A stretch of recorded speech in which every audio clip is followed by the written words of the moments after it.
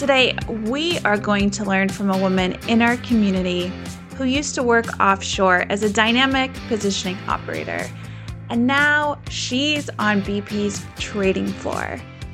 Her journey embodies dedication and adaptability, and I can't wait for you to learn from her.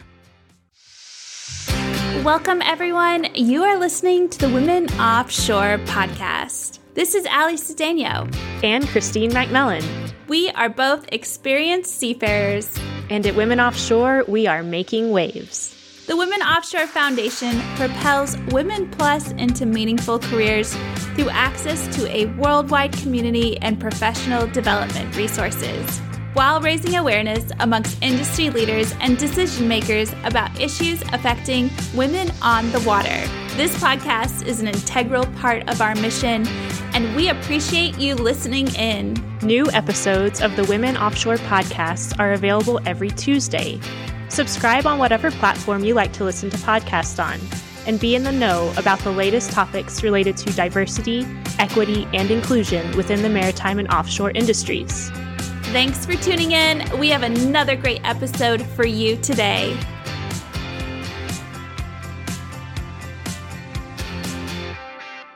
At Women Offshore, we know that sometimes your career will last several years, a decade or more on the water, and then you might decide that it's time to take a break and move shoreside for a bit. You might decide that it's time to hang up your license altogether and you don't want to go back.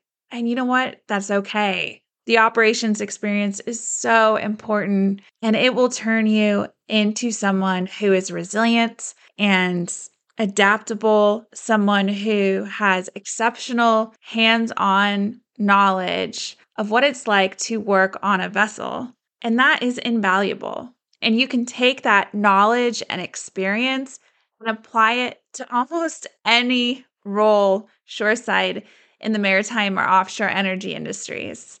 There's so many opportunities out there, and it's very inspiring when you meet someone who's made that jump, because there's a lot of unknowns, and it can be really scary when you are used to being in a very comfortable job offshore, where you work at a company where you're paid well, you have a reliable schedule, you have great benefits. And then you decide, I want to do something totally different. And you've never maybe worked in an office before, or it's been a long time, and you realize you have a lot to learn, but you want to make that jump. I did something similar myself. I remember my very last hitch offshore when I was rotating as a senior dynamic positioning operator on ultra deep water drill ships. That moment when I stepped on the helicopter to go home, it just sticks with me. And I remember thinking as I buckled up in the seat, what am I doing? I am giving up this amazing career because I want to do something even more with my life. And I think I know what that is, but I really don't know what's going to happen.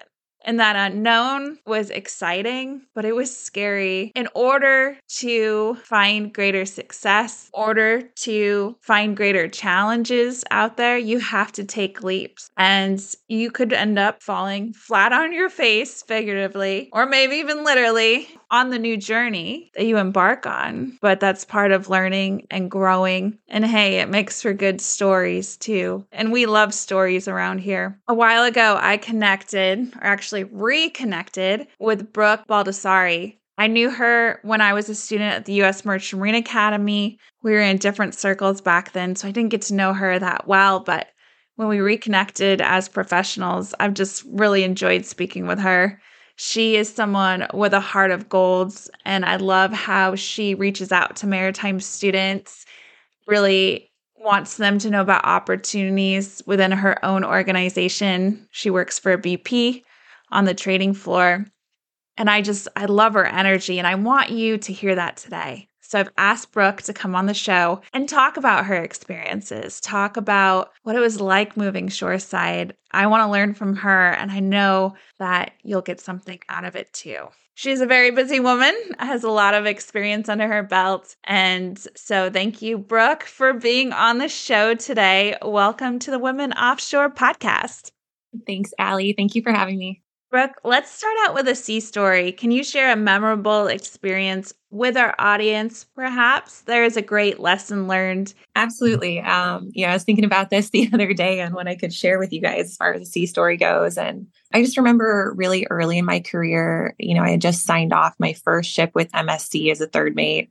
And I was really interested in getting into sort of the offshore community space with dynamic positioning. And I wasn't sponsored by a company, so I knew I was going to have to put myself through school to get that additional certification. So I actually signed on to a DPO vessel as an AB, as an unlicensed crewman. So just to get the sea time to qualify for class. And, it was a lot of hard work, a lot of manual labor went into it, working 8 to 12 hours a day on deck and then studying for like 2 to 4 hours on the bridge at night. Well, we were, docked in downtown Pensacola. So everyone was going out having a good time. And I was studying on the bridge like 2 to 4 hours a night just to make sure I would pass this class I was putting myself through school for. And one night the captain actually came on the bridge and he tried to kick me off because he thought I was, he told me that ABs weren't allowed on the bridge. And I was absolutely mortified. Here I was trying to study and kind of like better myself and advance my career on my own. And I was worried that he was going to send me home. So the next day I mustered up some courage, went to his office and very boldly put my license down on his desk and said, I'm a recent grad. I'm a third mate. I've already been, a watchstander on another ship. So if you want to send me home because I'm an AB trying to study, I have no problem with that. I don't want to waste anyone's time, but I am going to be putting myself through school and I will find another vessel. And all of that just kind of came out with a lot of confidence I didn't think I had. It was, I think I was as shocked as he was. After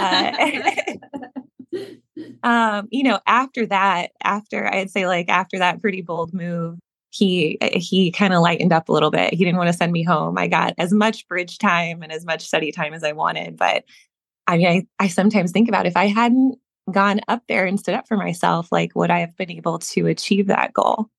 Maybe in a different way. But yeah, it was very bold and a lot of confidence I didn't think I had. So that's a really great story you just told. I love it. And kudos to you. We need to stand up for ourselves. So let's backtrack a little bit now. How did you get into the industry? Who or what inspired you? That's a great question. I have zero family in the commercial maritime industry. So, I was just a girl that liked to play basketball in Indiana and was looking to travel and have some job security after college. So, my parents really inspired me, seeing how hard they worked throughout both of their careers, working for everything you have, a family of like 7, there was a lot of things that we went without. So job security was really important to me. I didn't have, an aspiration to be a sea captain or a second mate my entire career. I just really wanted to see the world, have as little debt as possible, and have some job security and financial independence. You made it from offshore working as a DPO to the trade floor. Can I just say, wow, like that is huge. Please tell us how you made that leap. Yeah, I realized that kind of the bigger picture for me was, everyone talks about, I'm going to sail for 5 years and then I'm going to start my life, or I'm going to sail for 7 years and I'm going to start my life shoreside. And I didn't really have a prescribed pathway on how to do that. I was 27, I think I was 27, 28 years old. And I really loved the job I was in. I was a DPO on the Atwood Condor, great crew, great company. And, I think oil was $95, $100 a barrel. It was during the oil boom. And I just had this feeling of like, I really want some work-life balance. And how do I do that? I want to go shoreside. And I was living in Houston and Chicago at the time, and looking for shoreside jobs, not really coming up with much. And this role opened at BP in the shipping group as a ship operator. I actually thought the role was in Houston, but it was there. They have a trade floor in Chicago, which is where I've been, for the last few years. And it was a huge change, huge culture shock, huge. I'll be, honest with you, like it was a big pay difference from working offshore at the time.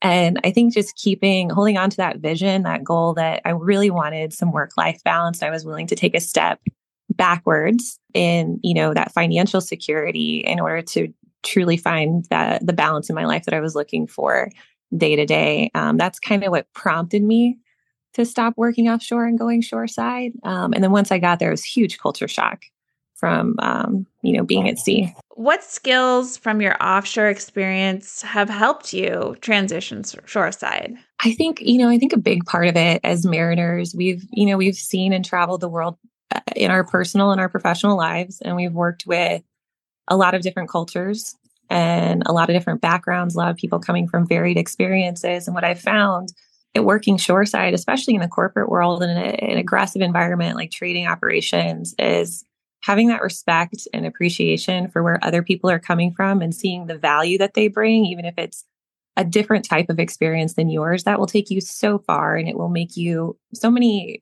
professional contacts, and you may get a mentor or two out of that engagement, right? So I think that mutual respect for diverse backgrounds, education, and experience really helped make that transition easier. And then I'd say, working in the energy sector with assets like refineries, pipelines, offshore wind, all these things that we're into asset wise, having that dedication and passion for safety and creating a safety culture, being cognizant of stopping a job if it's unsafe is paramount. You want to run a safe operation. Everyone should be able to go home safely at the end of the day. So those are two really big things, I think, that make that transition a lot easier. Also have that attention to detail, attention to detail in everything that we're doing kind of goes hand in hand with a safety mindset. So those things I think are paramount. How do you frame that experience for a potential employer that has never worked as a DPO offshore to show them that you can do a shoreside job? Yeah, you want to be able to come from I think what's works for me is trying to educate people on what we do, right? And draw parallels to things that they would understand. For example, when you arrive on a new ship or a new platform, like you're going to have to go through manuals and like engage with the crew that's on board about what nuances technically are with that equipment, right? So I'd say if you're going into a potential shoreside employer, lean on your technical expertise and how you take initiative in your own learning and education. Right. That employer is going to look at you and say like, oh, this is a self-starter. This is someone that takes initiative and, can learn from our current employees. Another great talking point in an interview is, anyone working offshore lives in a safety culture, lives in a safety mindset, right? All the time. So being able to articulate how you kept your watch safe or your well safe, your rig safe, your ship safe. And that is managing risk, right? So when you go into a shoreside role or interviewing for shoreside roles, find out what that company before you go in, what their aims, their reputation is, what their culture is like, and what type of risk they're managing. So being able to articulate that you can manage risk, whether it's with an asset procedurally and technically, or whether it's commercially and financially. Is very important because if you have a safety mindset, it translates whether it's commercial or technical. Brooke, I have to say that is some of the best advice I've ever heard. Like that was really well said. And I'm going to have to go back and listen to this and take some notes because that was great. Thank you for sharing all that. Let's get into some more of the granular details here. So what is a day like for you at your job? What do your duties look like? Oh, it is so much fun. I have to tell you, it is so much fun because I love that no day is repetitive. Like every day is different. It's very market contingent being on the trade floor, and the commercial wins that we make is a total team effort. So what my team does, I sit on the Midwest assets bench right now. We support Whiting Refinery and the network of pipelines and customers that are associated with that. So ensuring that product is scheduled at downstream terminals and then finding the most advantageous barrel for our product in the market. There's a lot of engagement with, Midwest diesel and gasoline traders and, third parties, front office type communications. And it's very, very much relationship based, which I'm a big fan of. I love creating those lasting relationships that, provide really good supply reliability to our customers in the market. I imagine that your job is very challenging. What is a challenge that people don't know about until they are in your place? This is a great question. This is probably the one I tried to think the most about. For me personally, it was very humbling coming from an environment where, I was a technical expert and was very comfortable being in new situations and navigating those. It was very humbling to come into a trade floor where everyone is that technical expert, right? And you don't know what you don't know, and you don't even know the people that you need to learn from. And so I think a lot of courage that had to be mustered to kind of put myself out there and say, I don't know. I don't know what the right answer is. Can you help me, can you help me learn what I'm supposed to be doing here? And thankfully, I work for BP, and it is just loaded with people who are ready to step up and teach you something, So I feel very fortunate that I landed there. You are such a shining role model for women in the industry, especially those who want to catapult their offshore experience into a shoreside role. To me, you show tremendous courage in taking chances. Taking chances is not easy either. So in your own words, finish this sentence for me. Courage is... I say, courage is what dispels and weakens fear, our own self-doubt and uncertainty. It's what truly enables us to touch our goals. I love it. That's great. That's very poetic. Before we end this episode, is there anything else you want to share with us? I do. I'm really grateful that you asked me to come on here and kind of share a little bit about, my journey through working offshore and coming shoreside in a role I truly love. I do want to share that, myself and two of my colleagues, with the support of BP leadership, we started a mentorship and internship program at BP called Making Waves. And it is geared toward academy midshipmen and future mariners that are looking for mentorship from shoreside shipping folks and trading folks to create some exposure for what other avenues there are if and when they're ready to come shoreside. So this fits very well with the topic of the day. And I wanted to make sure I mentioned that, currently we have mentees from SUNY Maritime and Kings Point. We have one through that program, and we have one intern that's just completing her internship within the next week. And we're looking to grow and scale the program across the other academies as well. So I'm sure my contact information will probably be posted with this, but please reach out if they're interested. That's awesome. You're really paving the way for the future generation. I love this idea of mentorship and support and the internship. It's all coming together really well. Great job on everything you're doing. We would love to support your Making Waves program to get you some women applicants. So kudos to you and everything you're doing. Thank you, Brooke, for coming on the show and sharing your stories. It's been great talking with you. Thank you so much, Allie. Thanks for tuning in to the Women Offshore podcast. Come back next Tuesday for another new episode. If you want to propel Women Offshore forward, visit womenoffshore.shop.